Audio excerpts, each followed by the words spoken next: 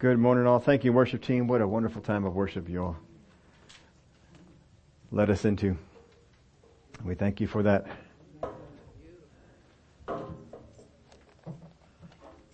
Good to see you all here this morning. We're wrapping up our series here. If you're up on Facebook, you saw some of the things on that line. But we're going to take a look at one other aspect here. And of course, when Brother Fred Price did our orientation in Rainbow, he did a series called Faith, Foolishness, or Presumption. And we did a number of things in the area of presumption, but I want to take a look at this area of foolishness, because some of the things that we as Christians have done in the area of prayer have been a bit foolish. And we got to be able to discern between what is right and what is good and what is foolish. There are some warning labels that have made their way onto some products. And I think you can kind of understand the behavior that was involved to bring these out. One was a label on a snow sled, and it said this: beware, sled may develop high speed under certain snow conditions. There's a warning sign on a fishing lure. It read this way: harmful if swallowed. Make sure you tell people those kind of things. There was a warning on a electric router made for carpenters. I am not sure why this was ever put on, but this is the warning label. This product not intended for use as a dental drill.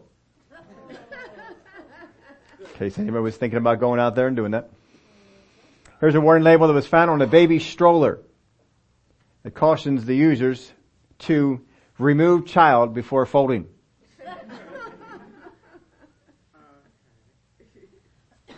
There's a container of underarm deodorant that said, do not spray in eyes. A cartridge for a laser printer warns, do not eat toner.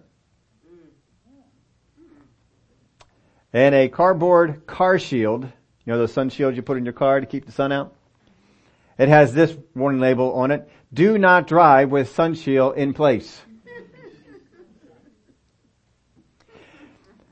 Now you hear some of these things and you have to wonder, did somebody really try and do that? And obviously somebody must have tried to do that. Otherwise the lawyers wouldn't have said, put these labels on here. Now we can look at behavior like that and determine that's foolish. That is definite foolishness. But sometimes some of the things we have done in prayer and some of the things we have done for the kingdom of God are just as foolish, but Christians keep on doing them. So we're going to take a look at a story here today that will help us understand that. Last week we were looking at David and the death of his son. We looked at Peter and the fish with the coin in his mouth. And we saw some of the things in this area of presumption. That just because it worked for somebody else does not mean that you were to do it without a word from God to do it. We put this in your outline last week. Don't hope for something the word does not promise. Find out what the word promises you and hope for that. Don't go hoping for stuff that's not out there. Now I put these things in there because I was contemplating. We've talked mostly about presumption, and I was contemplating these two words and the differences between it. And so I put this in your outline for you. Assumption is a conclusion based on nothing. I just meditated on this. This can come in any dictionary or anything like that. You might find an even better one in a dictionary. But assumptions, it's a conclusion based on nothing at all. I have no basis for drawing the conclusion, but I drew the conclusion. That's an assumption. A presumption is conclusions based on what happened for others. Well, this happened for them. I think it'll happen for me. Since Peter caught fish and found money in the mouth, I'm going to go out and catch fish and catch some money in the mouth too. That's presumption.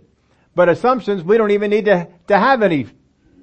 We don't need to see it happen to anybody. We just think, well, I think that God ought to do this for me. And we make the assumption that this is the way we ought to go. Don't make assumptions. Don't make presumptions. Go after what the Word of God tells you. We got our hands full going after what the Word of God tells us. But see, the enemy wants to try and get you to go after something different. Because if you go after what the Word of God has not promised you, then your faith will be endangered. You'll get discouraged. I pulled a verse from a book you probably all were just reading this week. Ecclesiastes chapter 2 and verse 12. How many people are reading Ecclesiastes this week? Raise your hand up. That's what I thought. Not a book we go to all that often, is it? Not the most comforting of books. We're going to look at it a little bit here though today. Then I began to think again about being wise and also about being foolish and doing crazy things. He's just going around pondering about being wise or being foolish. Of course, foolish people do crazy things. But after all, what more can anyone do? He can't do more than what the other kings has already done. Now that's a verse that's there, but I wanted you to see the whole context of this. And so I pulled this out of the New Century Version. And it reads this way, starting with verse 10. If you follow along in the New King James, you can see some of the differences, but it's just a little bit easier to understand this way.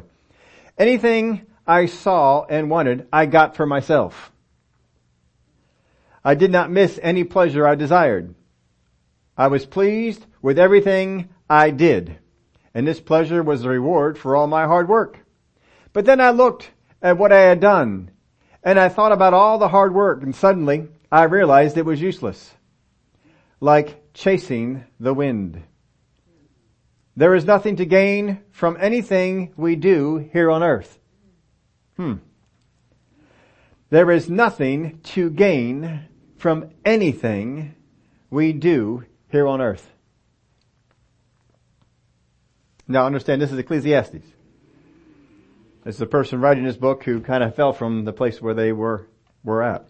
Then I began to think again about being wise and also about being foolish and doing crazy things. But after all, what more can anyone do? He can't do more than what the other king has already done, because he is a king.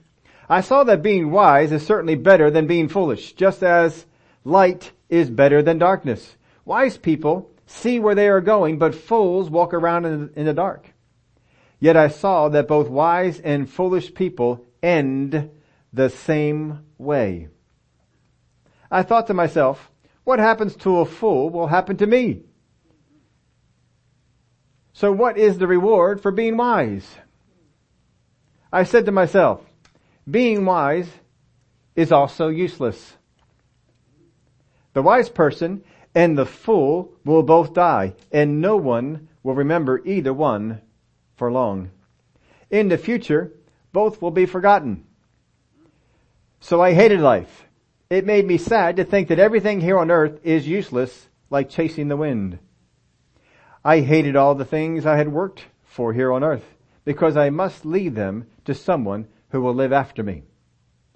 Someone else will control everything for which I worked so hard here on the earth, and I don't know if he will be wise or foolish. This is also useless.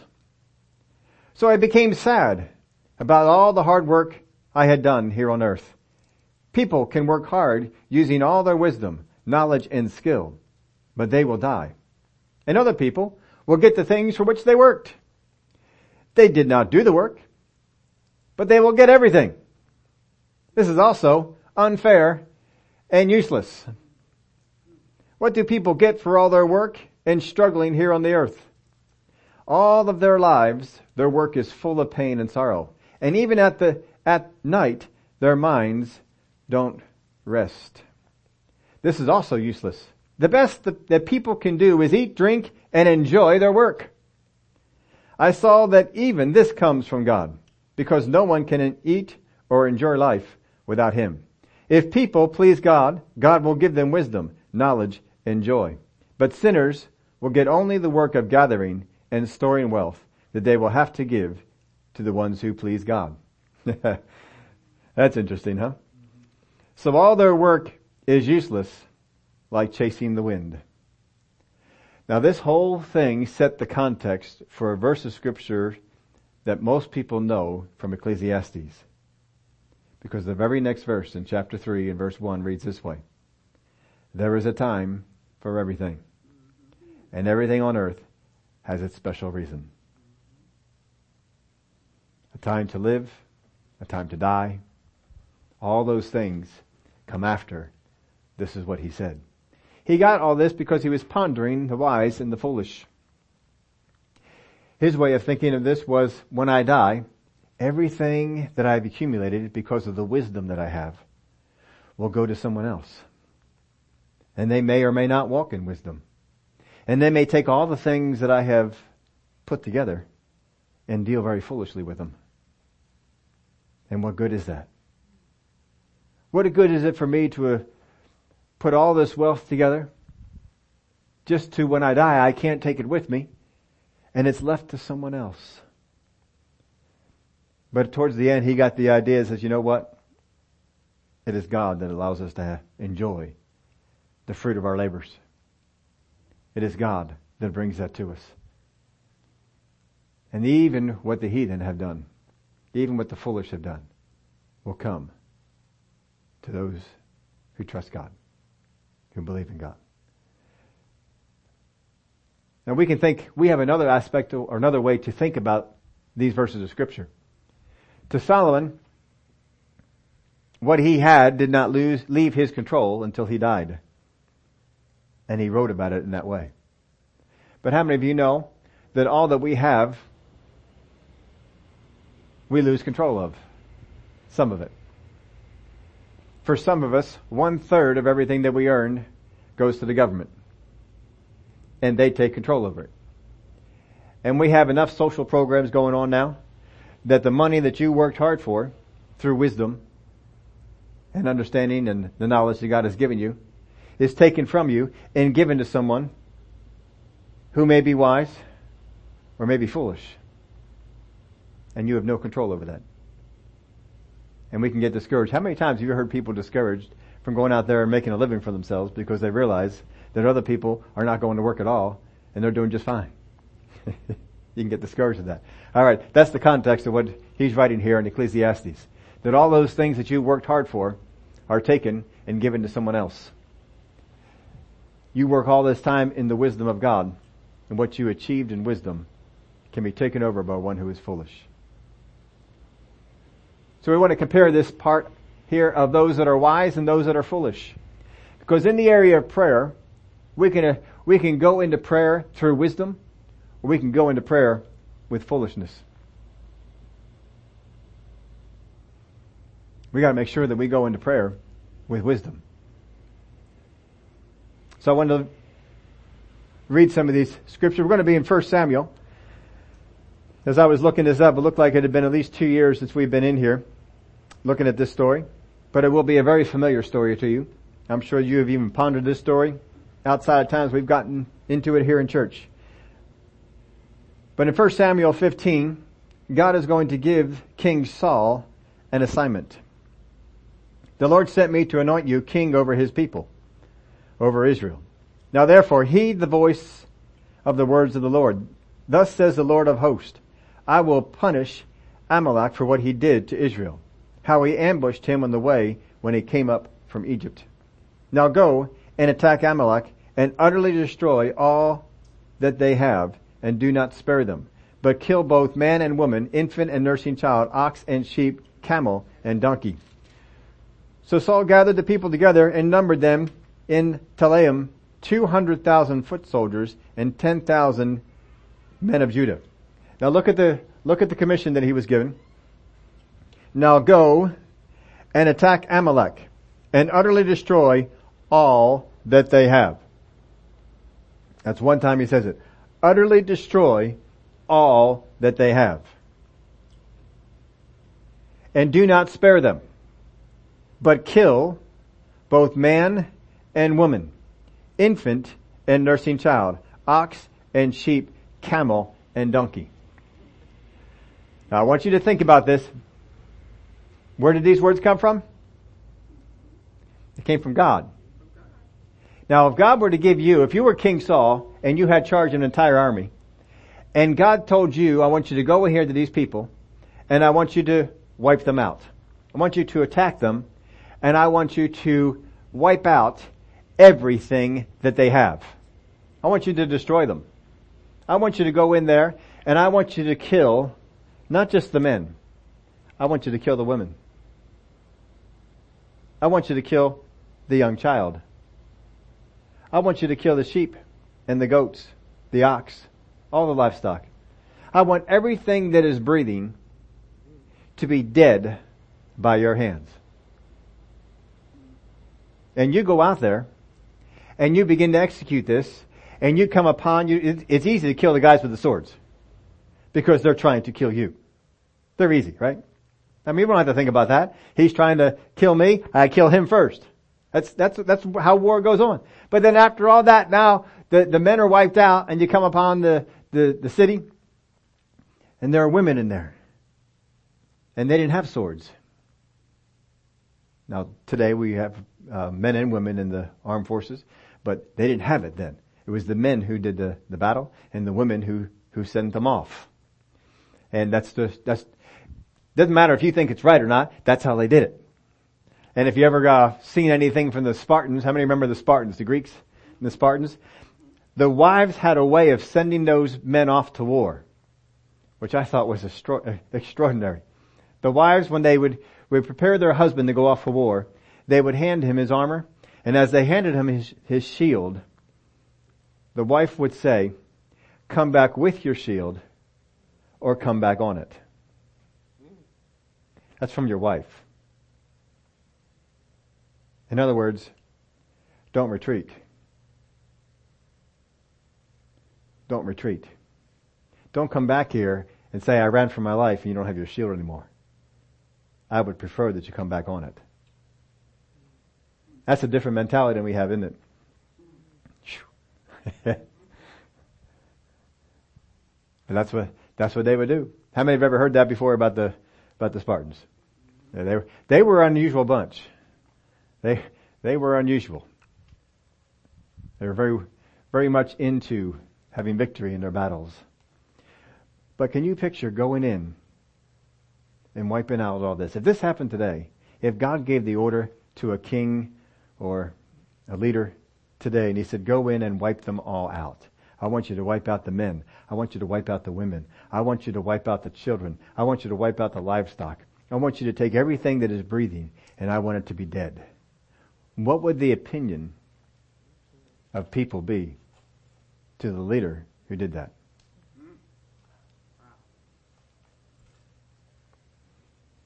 Now I say all that for this. I want you to understand what Saul was up against. What Saul may have been experiencing. I don't know Saul personally. He was a little bit more ruthless than some of you were. Some of us are. But still, what was he experiencing? What was he feeling going out there? And here are the women, and here are the children. And I don't know about you, but I think that's got to be pretty tough to go up to a little 2-year-old child and just slice their head off or kill them in some. I would think that'd be pretty difficult to do. But this is what God who said it.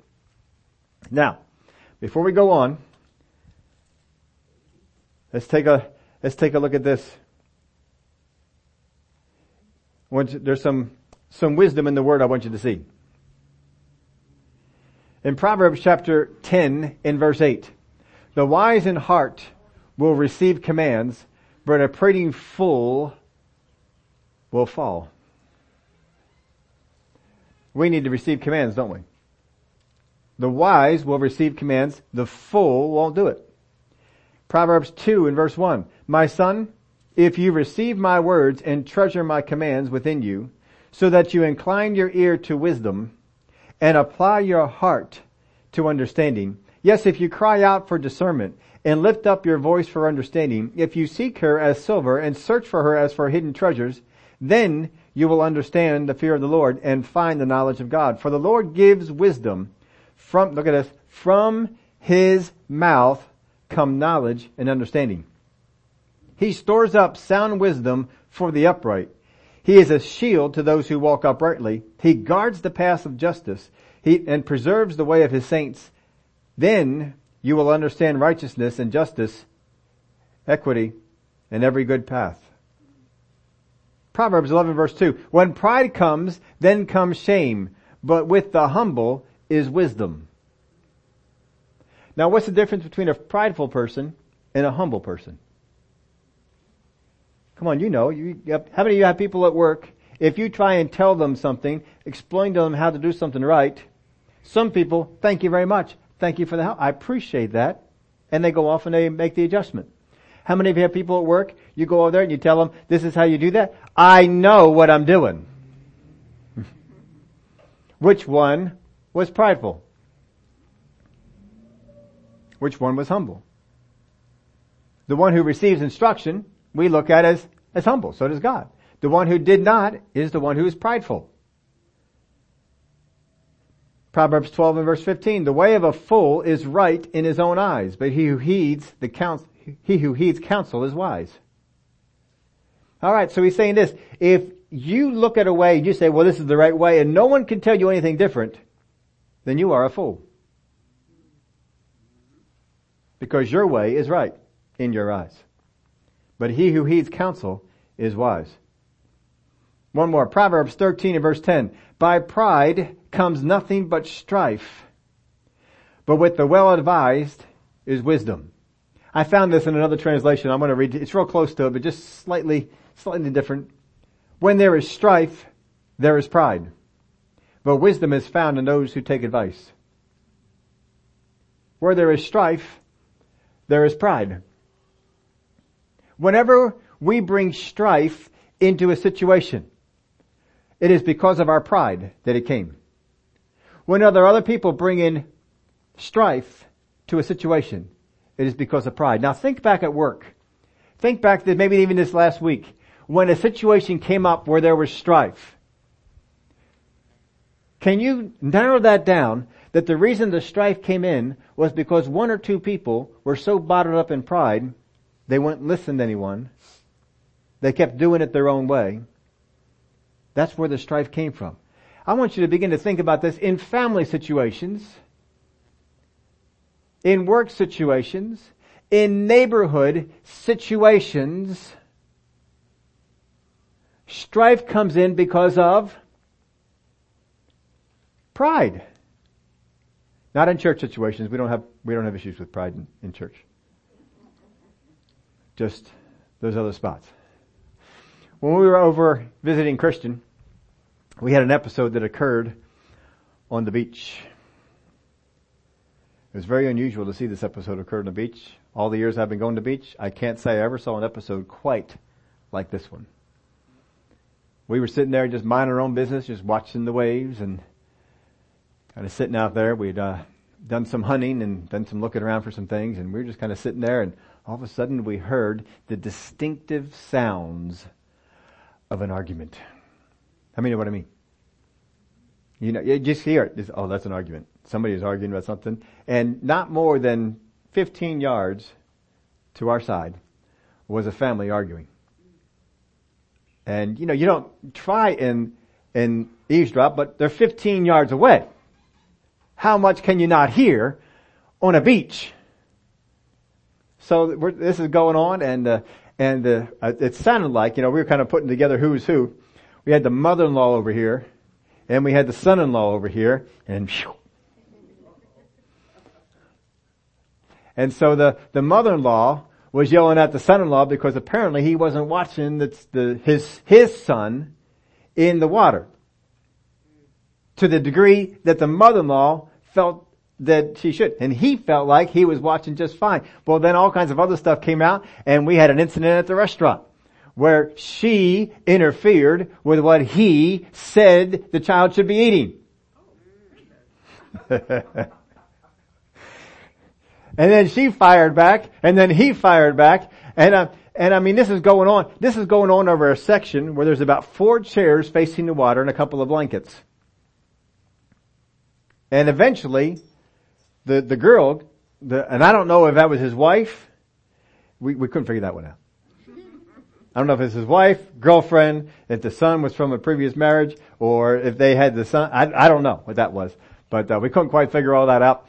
But anyway, they started yelling at each other and using words and language. And we're trying the best we can. Just mind your own business, look out at the water, and that pretty water. It's just so nice and peaceful out there in the water. And they just keep going back, and finally at the end, he kept talking about she was threatening his job. We didn't know what his job was. I thought maybe she worked for the family. He worked for the family business and she threatened to fire him. I don't know what was going on. But then as she's leaving, she said, "And you're a cop." Christian had this to say. He turned on me and says, "I didn't see that one coming." I said, "I didn't see that one coming either." How is she going to get him fired from being a cop? Just strife was coming in. You know why the strife was there? Because one person said, "My way is right." And this other person said, "My way is right." This person said, "The way I'm looking at it is right." And this person said, "The way I'm looking at it is right." And neither one of them would back down. And so eventually the mother-in-law and the husband, they went off in another direction. And I guess they brought everybody down in their car because they said, "You're going to be okay for getting back." I think they said that to the daughter, but then it looked like two other people went with them, and we don't know who all that was. Here was the really shocking thing. Really shocking thing. After that, he and someone else left, and everybody left. They went on home.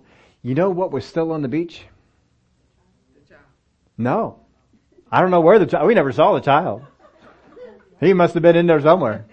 What was still on the beach were the 4 chairs and the blankets that they were around. I said, "Man, that is really weird." I was telling this to Christian. I said, "That is really weird." I said, "It's one thing to have an argument like that on the beach. It sure is a whole nother thing to have that argument on the beach around other people's stuff." That was weird. But that was a lot of strife that was brought in. And it's brought in because each one was in pride. And no one would receive instruction. If you asked me, did I get up and go over and try and settle it? I said, absolutely not. I am a wise person.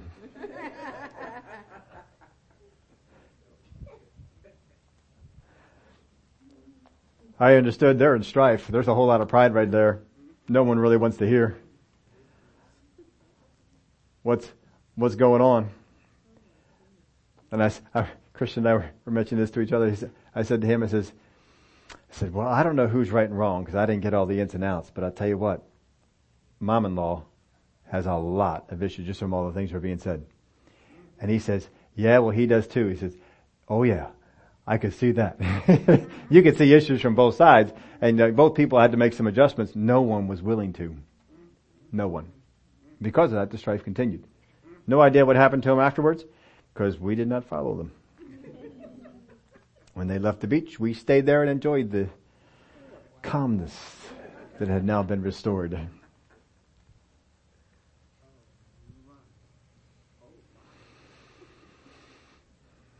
See, some people are prepared for those kind of battles.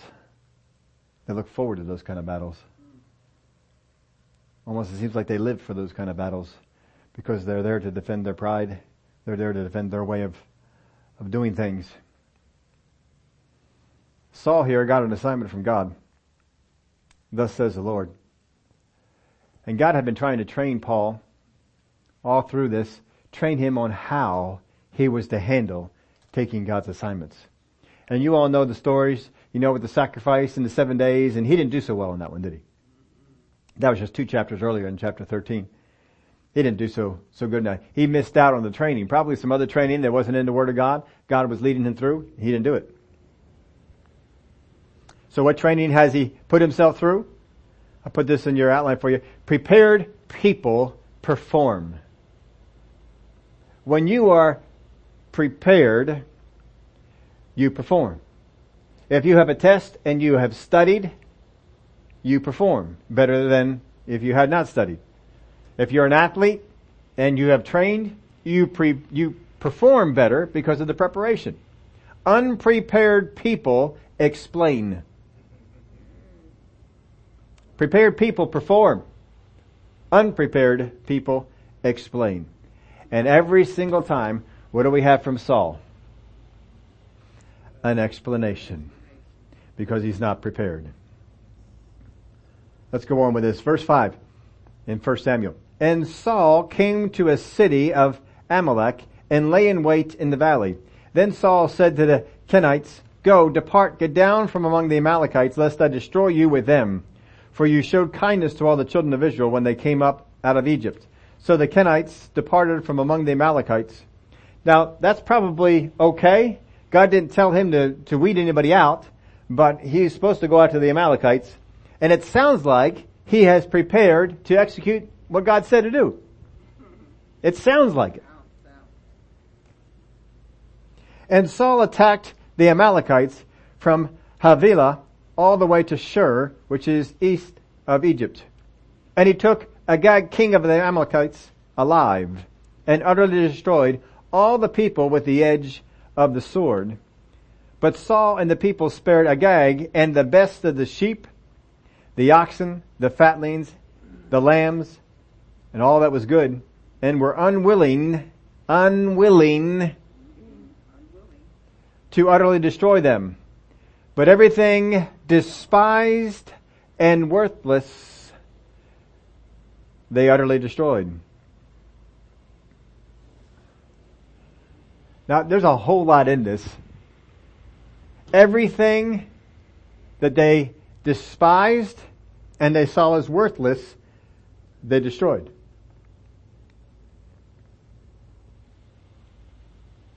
So that means that killing the women and the children wasn't a problem, was it?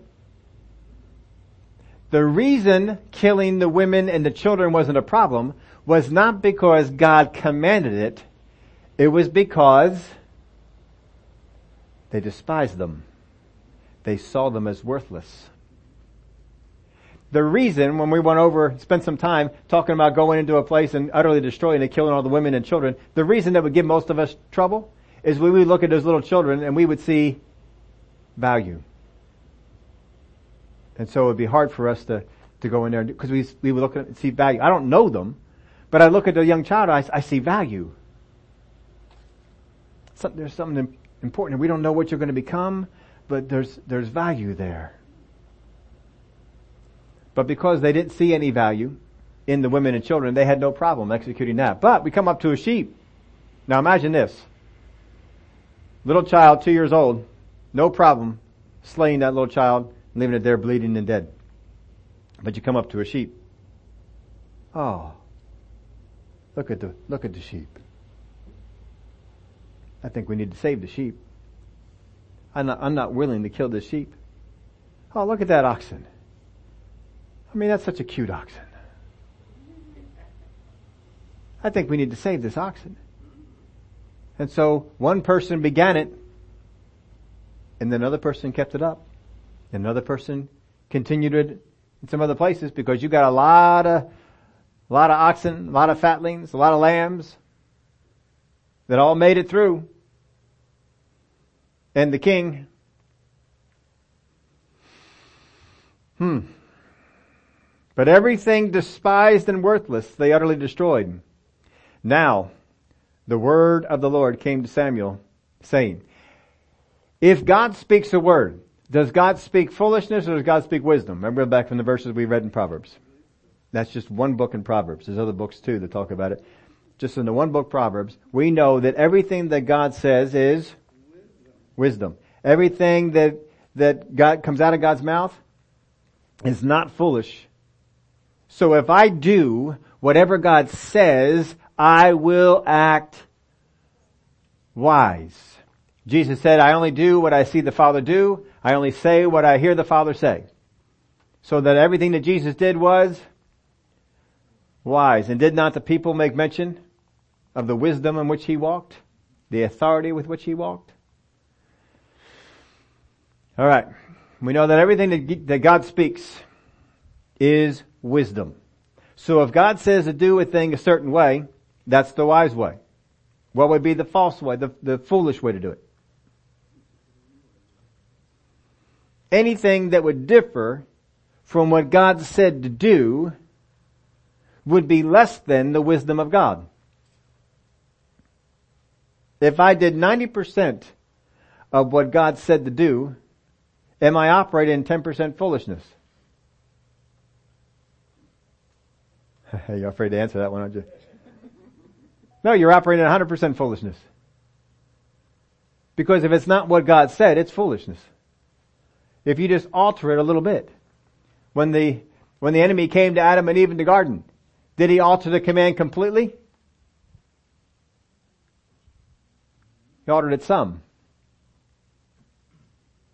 We don't always have to alter everything 100% in order to operate in foolishness. Anything that we can do to degrade the promise of God will turn what was once wisdom into foolish. So whatever God says, you do it. Remember the famous words of Mary at the wedding.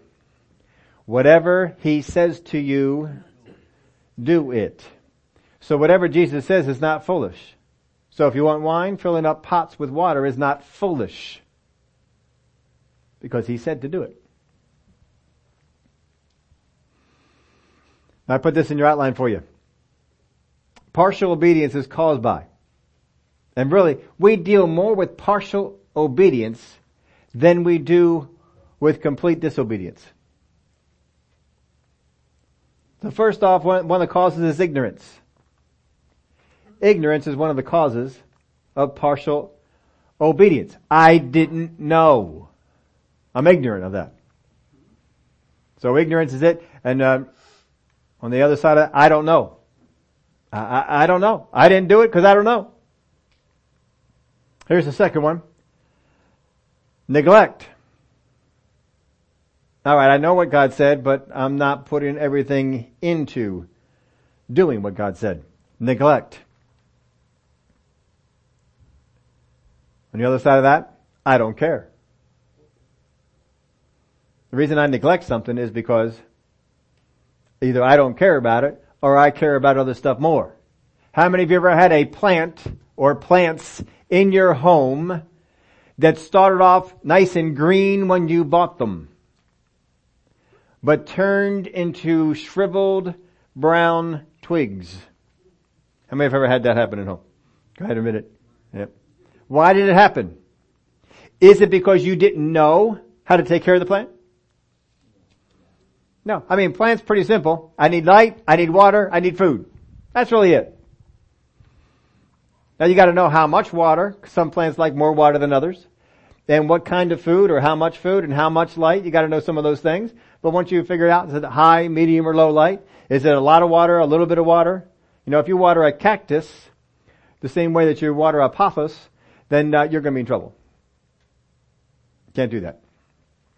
So you gotta know what these things are. Neglect. I don't care. When you first brought that plant home, you cared a great deal about that plant. And you were watering it just like the instructions said. But then after a while, what happens? You get into some trouble. You get into some problems.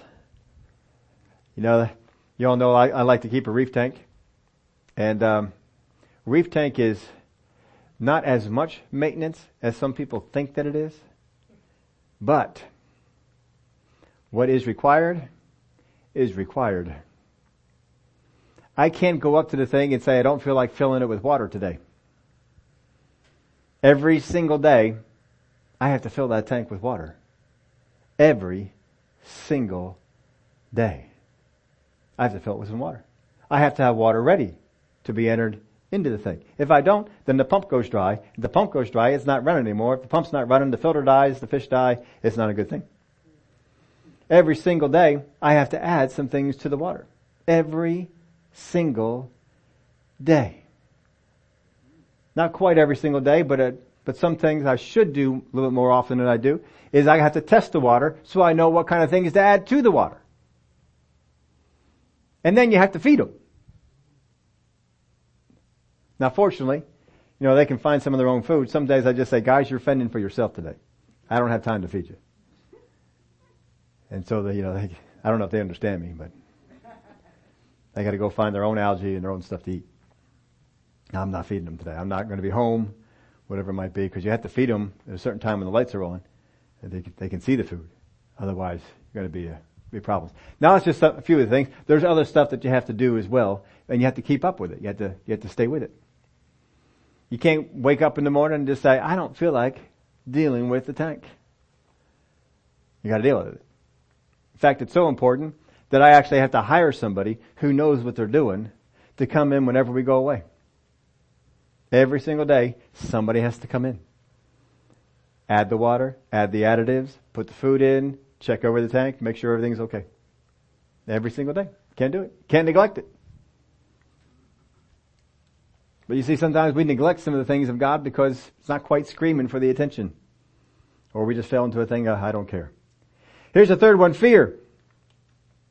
Partial obedience is caused by fear. I can't do that. That's not something I can do. I can't. Fear will come on in. Here's the fourth one, distrust. I'm not so sure that this is the right thing to do. I'm not so sure. I mean, is it really good to wipe out all the kids? I mean, what did they ever do? I'm not so sure. What's this thing about all the sheep? I mean, there's some good sheep in here, and we could use some. I'm not so sure. Ignorance, neglect, fear, distrust, these things will come up and get you into a place of partial obedience. Put in your outline this, trust is not a lack of fear and uncertainty, but the presence of obedience and steadfastness. That's what trust is. Sometimes the enemy mixes us up and he thinks because we are in fear, I am not trusting. Have you ever gone over a bridge that produced fear in you? You ever been over a bridge that produced fear? I don't know about you, but I love looking at things on the internet like the 10 most dangerous roads in the world. How many have ever looked at that? 10 most dangerous roads in the world. I love looking at it, but I always say I am not going there. I do not need that kind of thrill and excitement in my life. I am not driving on that road. I mean, some of those roads, folks, these are not roads. These are not roads. I looked at one of them, and part of the road, I mean, it's got enough road for one and a half cars to pass. I'm not sure what they quite do when the second one comes the other way.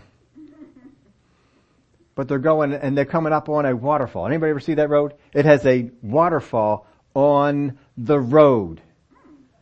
On the road is a waterfall. You have to drive through the waterfall. And if you don't stay on the road, guess what's on the other side? No guardrail. And a very high cliff, which you will tumble down. And there is certainly no chance of survival if you fall down that particular thing. That's not good. This is not a good thing. See, I don't need to move out into those areas. I looked at some people who do rock climbing, and I've seen people do some rock climbing on some things that I think, no. I'm not doing that. I mean, you are climbing up a rock at not a straight up, but it actually curves back this way, and you can see the ground below, and it is so small that trees cannot be distinguished. That's how high up you are.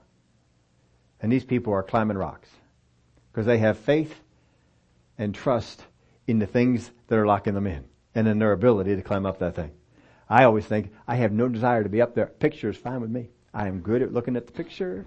This is good. When you get up there, take the picture. I will look at the picture. I will enjoy the picture. I did not have to get the picture. But there are people that do these kind of things, and we look at that and we say, oh, where's the fear? Where's the uncertainty? Where is that?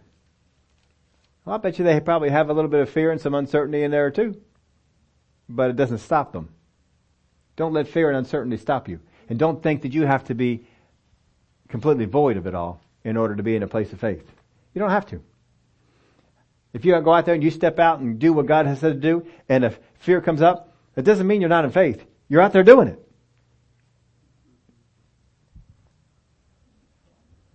That's what you need to be. You need to be out there doing it. So anyway, Trust is not a lack of fear or uncertainty, but the presence of obedience and steadfastness. If God says, go out there and do this, you go out there and you do it. It is built through little things, so we are ready for the big things. God is going to give you opportunity to do and obey in the little things, because He knows when you obey in these little things, you are getting prepared to obey in the big things.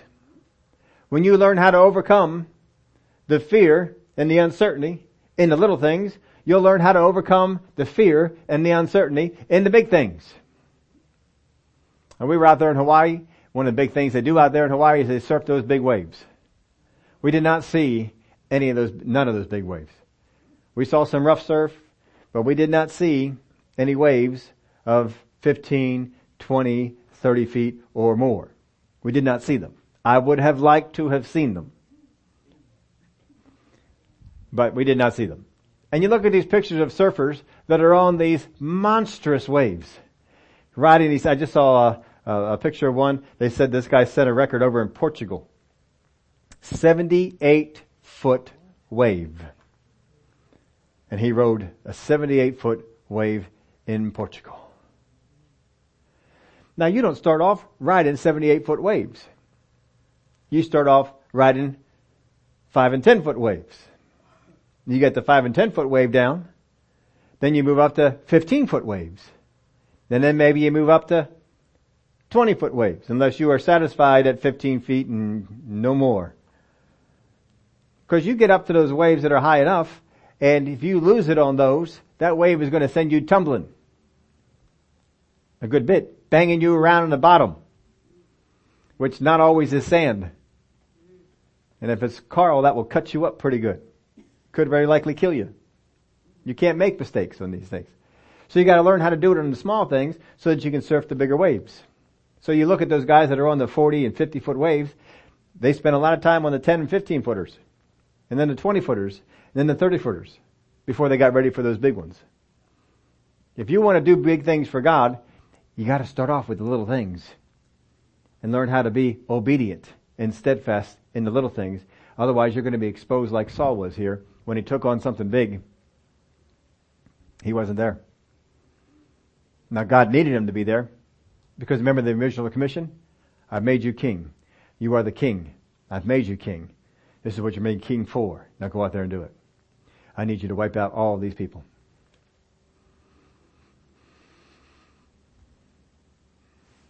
Verse 11. I greatly regret, this is the word that came to Samuel from the Lord. I greatly regret that I have set up Saul as king, for he has turned back from following me and has not performed my commandments.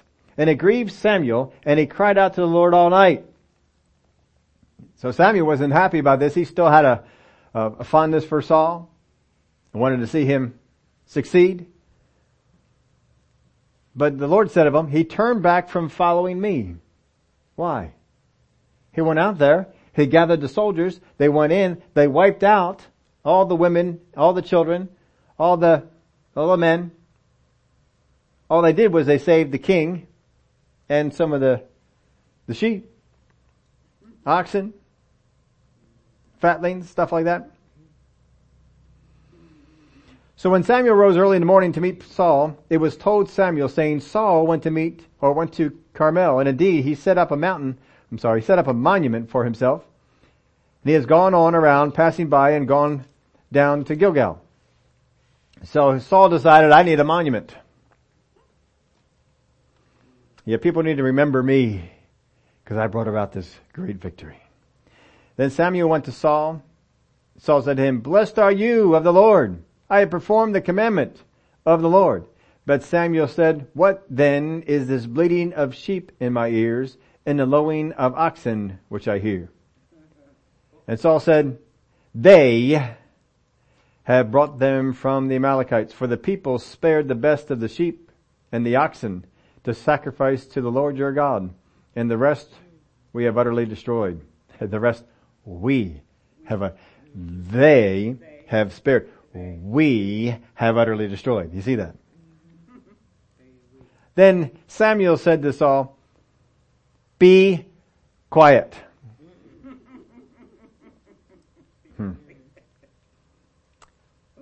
Got an exclamation point after it. I'm not sure if that was in the original translation, but I certainly see it would probably fit. Be quiet, and I will tell you what the Lord said to me last night. And he said to him, speak on. So Samuel said, when you were little in your own eyes, were you not head of the tribes of Israel? And did not the Lord anoint you king over Israel? Now the Lord sent you on a mission and said, go and utterly destroy the sinners, the Amalekites, and fight against them until they are consumed. Why then did you not obey the voice of the Lord? Why did you swoop down on the spoil and do evil in the sight of the Lord? And Saul said to Samuel, but I have obeyed the voice of the Lord and gone on the mission on which the Lord sent me and brought back Agag, king of Amalek. I have utterly destroyed the Amalekites, but the people took of the plunder, sheep and oxen, and best of the things which should have been utterly destroyed to sacrifice the Lord your God in Gilgal. Then Samuel said, has the Lord as great delight in burnt offerings and sacrifices as in obeying the voice of the Lord? Behold, to obey is better than sacrifice, and to heed than the fat of rams. For rebellion is as the sin of witchcraft, and stubbornness is as iniquity and idolatry. Because you have rejected the word of the Lord, he also has rejected you from being king. So who started the rejection process? Saul did. Then Saul said to Samuel, I have sinned, for I have transgressed the commandment of the Lord and your words, because I feared the people and obeyed their voice. Now we don't know if that's true or not true, but that's what he said. Now therefore, please pardon my sin and return with me, that I may worship the Lord. But Samuel said to Saul, I will not return with you, for you have rejected the word of the Lord, and the Lord has rejected you from being king over Israel. And as Samuel turned around to go away, Saul seized the edge of his robe, and it tore. So Samuel said to him, the Lord has torn the kingdom of Israel from you today, and has given it to a neighbor of yours, who is better than you. And also the strength of Israel will not lie nor relent, for he is not a man that he should relent. Then he said, I have sinned, yet honor me now, please, before the elders of my people and before Israel, and return with me, that I may worship the Lord your God. So Samuel turned back after Saul, and Saul worshipped the Lord. Then Samuel said, bring Agag, king of the Amalekites, here to me. So Agag came to him cautiously, and Agag said, surely the bitterness of death is past. But Samuel said, as your sword has made women childless. Aha. Now we see some of the reasons for what they had done. As your sword has made women childless, so shall your mother be childless among women. And Samuel hacked Agag in pieces before the Lord in Gilgal. And Samuel went to Ramah, and Saul went up to his house at Gibeah of Saul. Samuel went no more to see Saul until the day of his death. Nevertheless, Samuel mourned for Saul, and the Lord regretted that he had made Saul king over Israel. Now I want you to see something interesting about this passage. He delivered the word of the Lord to him, and he turned to go away. How many of you would say that would be the end of it? That he has delivered what he was supposed to say. He turned to go away. But then Saul reached out and grabbed his robe, and in doing so it tore. And then Samuel went on and told him something else. The Lord has torn the kingdom from you. Now here's what I wonder about this. Was that ever supposed to be said to Saul?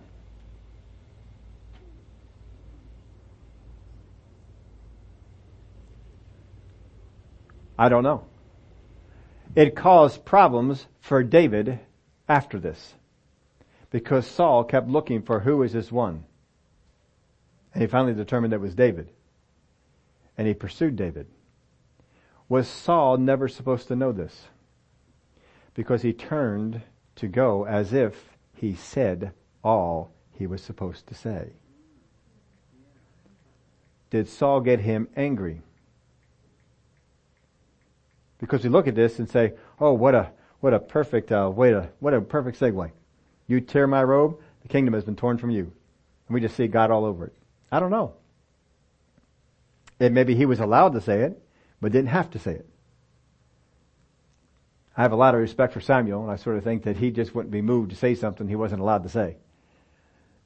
But it is interesting that he was turning to go away. This thing was over. And he comes back and he says this, and this is the part that gives Saul such distress. And this is the part that causes David such problems. So I don't know. I have to wait till we get to heaven to find that one out. So, Saul was more concerned with how things looked than he wanted Samuel to come back with him. That was his main area of concern here.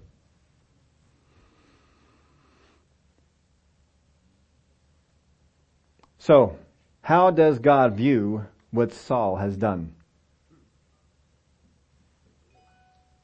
He went into war. He went into battle. He wiped out all the people he was supposed to wipe out except for one. Except for one. Can you imagine that? Let's just pick a number. And I don't know what the number would be that's there, but you got 2 to 4 million Israelites when they went into the promised land. How many more you got now? And if they came after him with the numbers that were given to us at their army, you're probably looking at a number of people. I would say if we had 500,000 people there, we probably at least had that. Maybe even more. Can you imagine being commissioned to wipe out? Let's just take the low number, 500,000 people. That you wiped out 500,000 men, women, and children. And left one alive. And God is upset. One.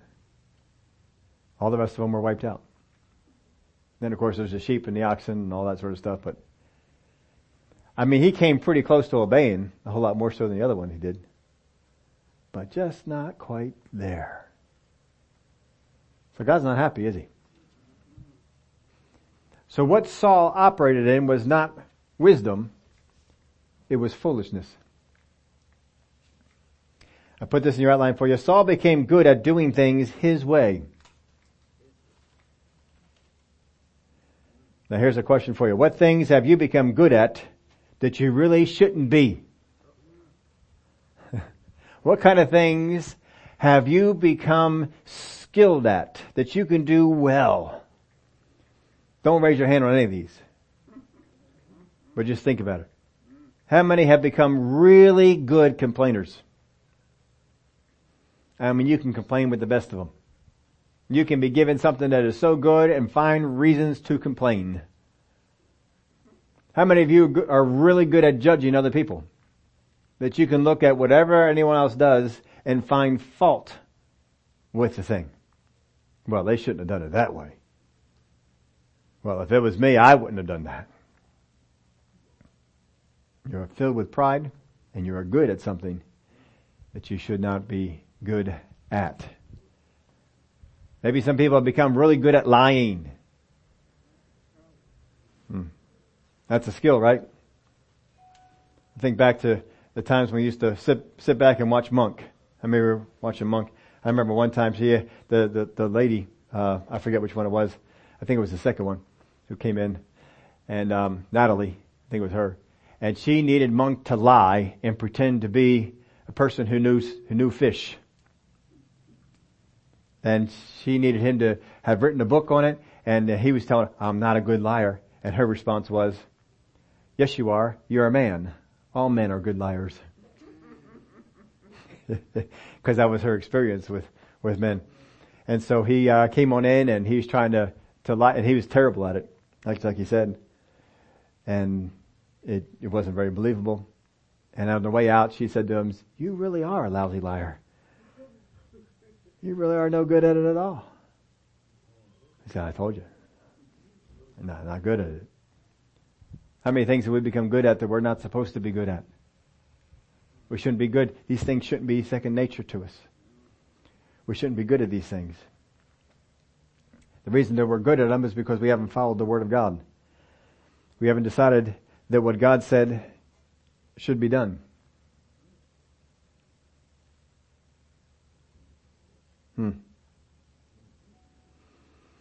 Don't be doing it. How about gossip? Anybody real good at spreading gossip? Don't raise your hand. We don't want to know. But we shouldn't be. How many know people at work that are real good at spreading gossip?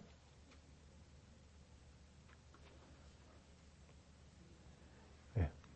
We shouldn't be. I had a friend in high school. He and I used to do a whole lot of things together. And I remember being over at his house. He had a father that I really didn't want to be around a whole lot. Did not like, in fact, both of the friends I had, the closest friends I had, I didn't really like either of their fathers. They just were not real fun to be around. But this particular one, he was harsh. He was a harsh father, and I didn't really see too much good in the guy at all. But we were out back, one of the few times that I was out back with him and his dad, and we were working on building, I don't remember what we were building, we were working on building something, and my friend banged his thumb with a hammer. I mean, really hit it hard. He dropped the hammer, and he is just in pain at this whole thing.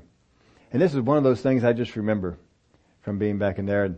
And his dad said this to him. He said, "Well, boy, don't just stand there. Cuss." I said, "What?" And so he did. He let out a number of words. And that's not something you should be good at. That's not something that you should be good at. We need to stay away from these kind of things. Don't be good at what God said to stay away from. We don't need to be going after it. If God said to stay out of a thing, stay out of it. Don't become good at it. Don't become good at doing it. Don't become callous to the fact that you're doing it. Put this in your outline for you. These are not weaknesses. They are not problems. They are sin. Stay out of those things. So how do you break its hold? Practice obeying God on the other things, on the easier things, with the focus and the intention, I'm going to obey God in all things. I got to start practicing on what I'm doing now. When God gives you an assignment, it's important that you obey God. It's important that you do it. Brother Hagin should share us with those things when God would say, give what you got in your pocket to that person over there. But that's all I got in my pocket. There's no credit cards back then. How's he going to get to his next meeting? Give all that you got to that person over here. So he did. And he made it to the next meeting, but he didn't make it by much. At least he didn't think so. And you can't just pull up to the gas station and say, fill her up and give him a credit card. You got to have cash. He didn't have any more cash. He gave it all away. But you see, it was those times when God said to do that, it was training him. It was getting him ready for doing these other things. When God said, go wash in the river Jordan. Don't go pick in a cleaner river. When God says it. You see, what is foolishness or what is wise in prayer is simply if you are doing what God said to do in prayer, then your prayers will be wise. If you are doing what you think ought to be done, or what you're comfortable with, or what you like, or what you want, then you are not being wise. If you're not being wise, what are you? Foolish. You're either one or the other. You're either wise or you're foolish. Because you got to obey and do what God said in order to be wise. Anything less than that, you become foolish. So I put this in your outline for you. A wise prayer is filled with what God said. Know what God said before you start to pray. If you're going to have faith in your prayers, know what God said about the thing that you're praying for. Know what He said. And go out there and do it. Here's the other thing I put in your outline. A foolish one or a foolish prayer is filled with what I think. Well, I think that God really wants to do this. Really? What are you basing that on? Well, I think, and we spell out whatever it is, and we put that into our prayers. I'm sure no one here in this room has ever done it. But have you heard other Christians who have said, well, God, I know that you haven't done this for anyone in the Word, but would you do this for me? That's foolish. Don't be doing that. If God has told you down in your spirit to start changing what you eat, and you don't do it, what are you operating in? Foolishness. You are in foolishness. If God, now I'm not saying other people. I'm saying if God has said it. Now sometimes God will speak through other people just like he did Samuel. And you gotta be careful, you gotta listen. Sometimes other people can speak the wisdom of God. God sometimes will speak the wisdom of God through other people just as he did here with Samuel. But you gotta be careful about this. Because not everything that a believer says is the wisdom of God. So you gotta check down in your spirit. Remember last week we were going over this. That if someone speaks something to you that they got from God for you, but it doesn't bear witness with you, don't do it. Now you gotta be careful. If you're refusing to hear from God, that's on you.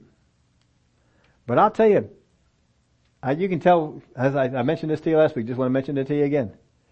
If someone came to me and prophesied over me, and it didn't bear witness with my spirit, and that person got offended because I didn't obey it, that divulges to me the spirit that they are of. And it'll divulge it to me. I know right away. You're the wrong spirit.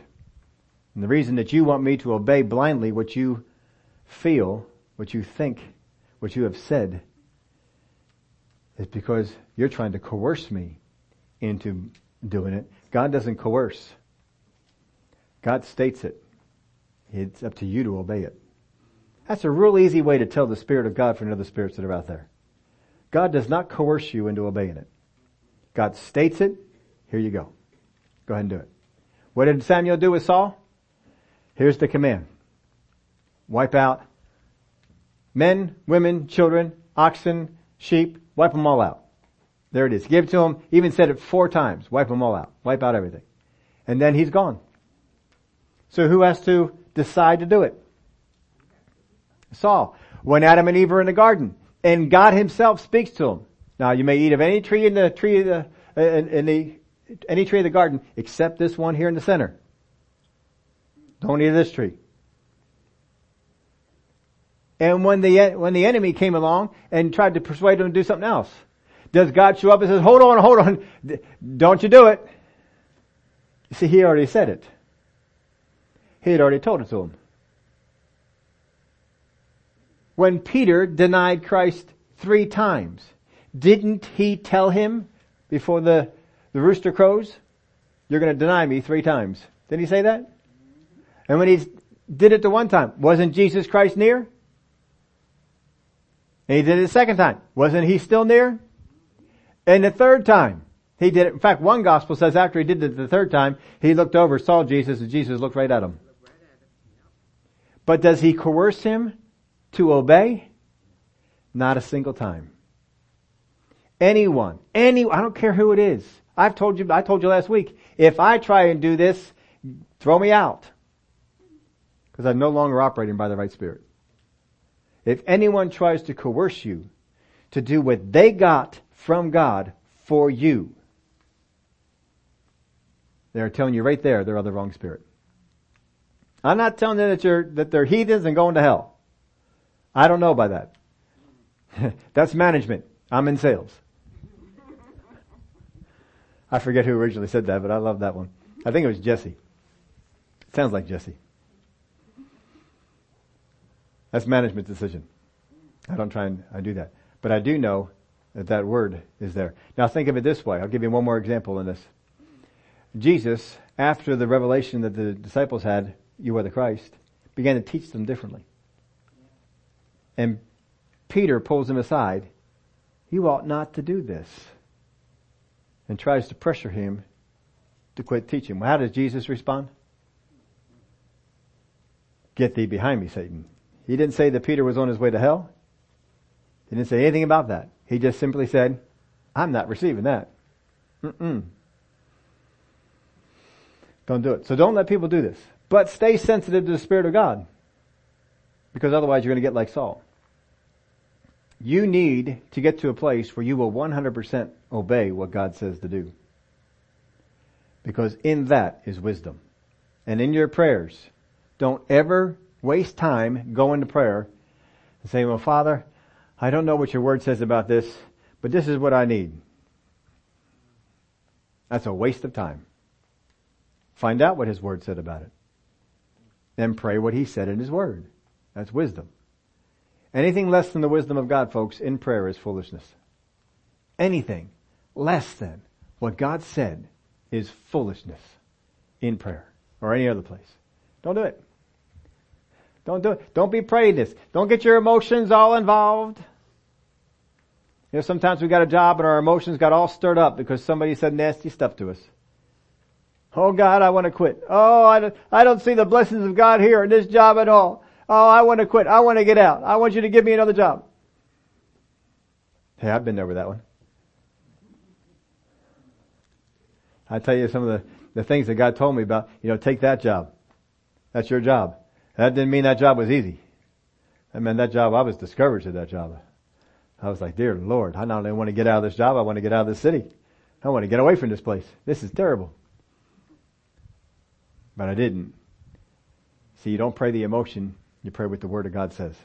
And I would go back to God and says, God, you told me to take this job. It was down in my spirit, take this job. I took this because you told me. Now, he didn't always tell me that. There's one job I took, loved that job. Still think back fondly on that job. And I simply said, God, I need a job that's going to do this, and I laid it out. It needs to be days. It needs to be more money. And it needs to be, and I laid out all the things that I needed this thing to be. And lo and behold, I came upon a job that was days, there was more money, and did all the other things on the list. And I thought to myself, I wonder if this is God. Sure. See, God didn't tell me ahead of time, that's the job you're going to take. Didn't have that.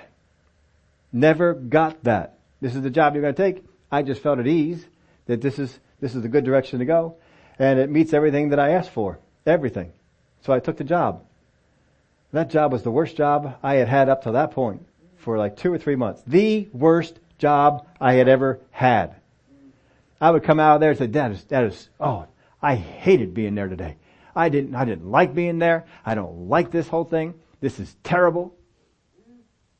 Every single day I came out of there like that. Why did I take this job? But then eventually it turned. And it became one of the best jobs I had had up to that point. Job I enjoyed going to work every day. Worked hard, worked long, but I loved it. Got me doing things that I enjoy doing. Just because you listen to what God says to do does not mean you got an easy time ahead of you. But stay in the wisdom of God. When you pray and you ask God for things, what does His Word say to pray for? And do it. See, sometimes we're out there and we're praying, well, God, my stomach's been giving me trouble. I got all this indigestion. I'm picking something I don't think anybody's ever told me about in recent times because I don't want you to think I'm picking on you. I haven't heard anybody talk about this. If you did, I don't remember it. That's why I'm bringing this one up. Okay?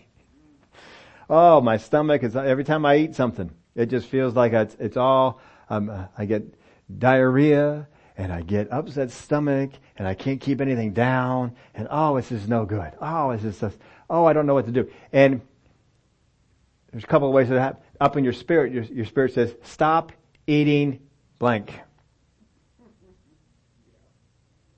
Stop eating blank.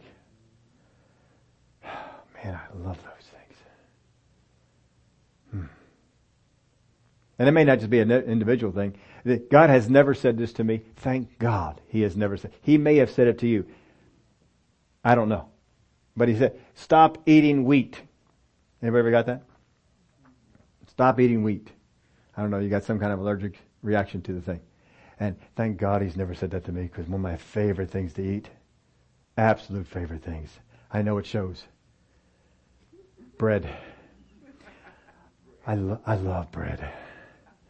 Bread is like its own food group.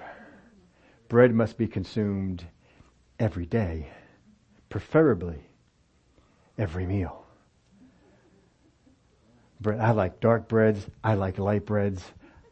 I don't like white bread. But I like rye bread. Pumpernickel. Just love bread. Taking the bread and dipping it in the oil with the seasonings.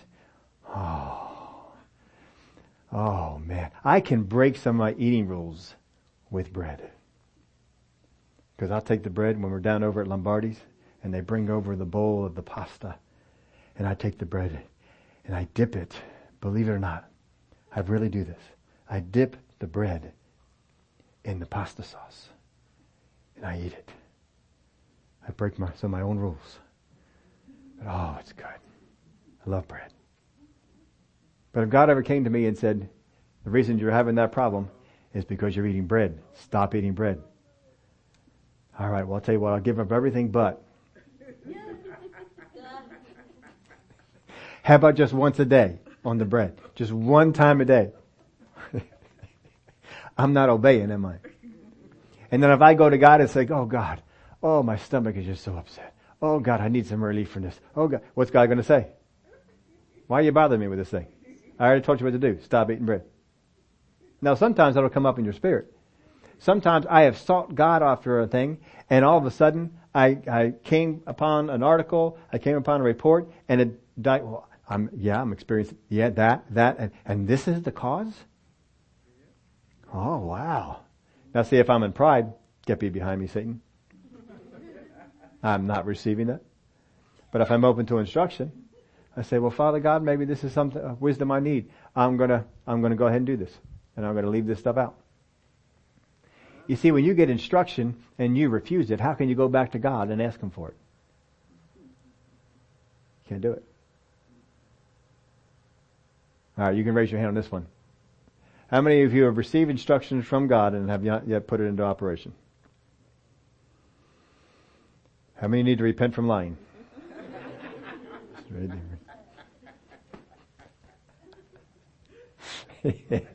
I have my hand up. Nobody else is up there. I'm the only non-liar in the whole. We got a half a hand over here. Folks, we've been in places like that. What you got to realize is the reason I'm having this is because I haven't obeyed. If I walk in the wisdom, then I can. It changes things. Don't sit there and pray for something that God's given you wisdom on how to get out of it. It's wasting your time praying about the thing. Wasting God's time too. Because God told you. Why are you praying about this? I already told you. Yeah, but I didn't like that answer. I wanted a different one. I don't have a different one. That's the answer. That's the wisdom of God. Anything else is going to be less than the wisdom of God. God doesn't walk in anything less than the wisdom of God. He's not going to give you anything more than that either. Would y'all stand up with me? Father, we thank you that you speak to us wisdom. That everything that comes from your mouth is wisdom. We receive that wisdom. We operate it in our life. And when we come to you, God, in prayer, we're going to come to you with the Word of God. What does the Word of God say on this matter? Because if we come with what we understand, what we think, what we feel, we are coming to you with foolishness. And we don't need to be doing that. We want to come to you with what the Word of God has to say. I thank you that you can help each one of us here in our prayers, that our prayers become more effective, that our prayers we can have faith in. Our prayers are prayers that will change things.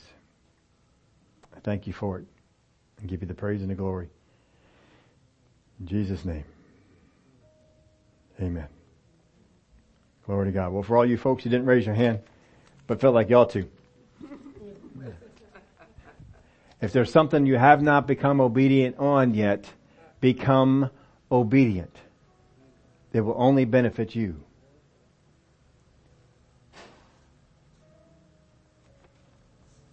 Got some praise reports and some prayer requests here today. Phyllis said, I felt led to leave the house earlier this morning, and I was able to take the detour around an accident that didn't make me late for church. I am not sure what that is.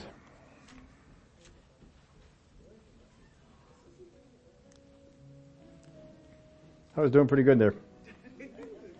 I was still early and able to lead some other cars there through the detour that didn't know which way to go.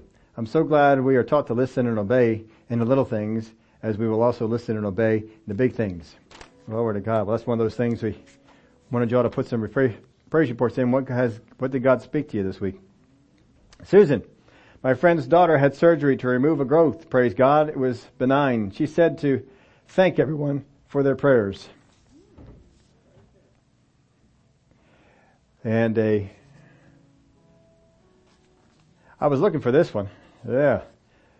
Praise. Praise is out of the hospital. Much better. Still believing for full eyesight recovery. Still blurry? Still blurry? Okay.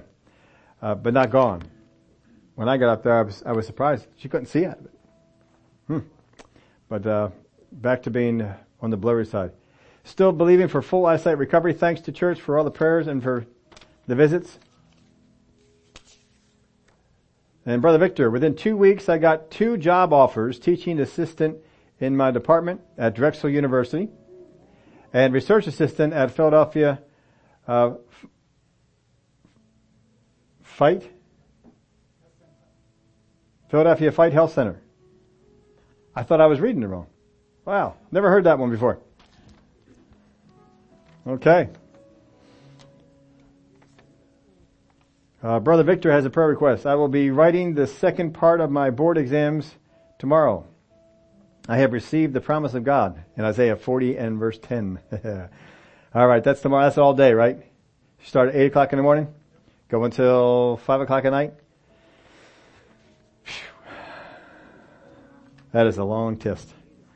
You folks who have to do those, I feel for you every time. Alexis I got done doing one of those all day ones. Oof, boy. Abby Pell, 6 finals this week. She's feeling overwhelmed. All right. Some of you got to meet her when she was up. How many weeks ago was that?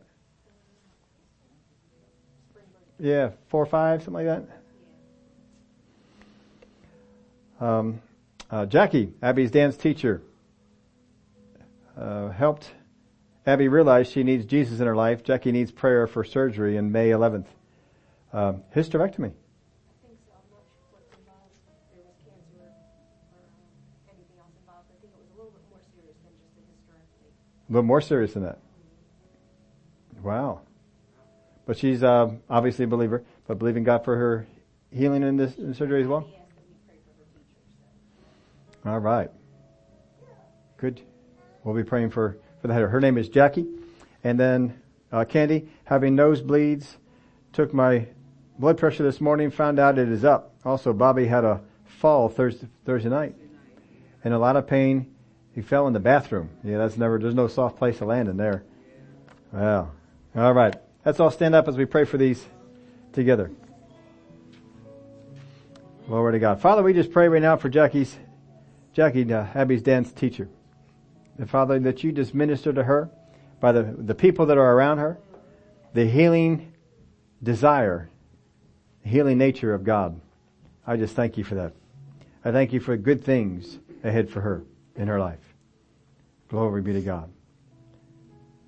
For this surgery that's going on, we thank you for the doctors being guided and directed in everything that they do. And for a successful surgery and even greater, more rapid healing in Jesus' name in that body. We pray too for Candy. Those that are around her, just stretch out your hand to her. With the nosebleeds and the blood pressure. And I just thank you, Father, that you are working on both. That down in her spirit, Father, you just speak to her what things will help this situation and turn it around. And I thank you, Father, that she'll hear and she's of the mindset to obey. We pray for Bobby too. She's in recovery over these things with the surgery. Then in the name of Jesus, his body is getting stronger.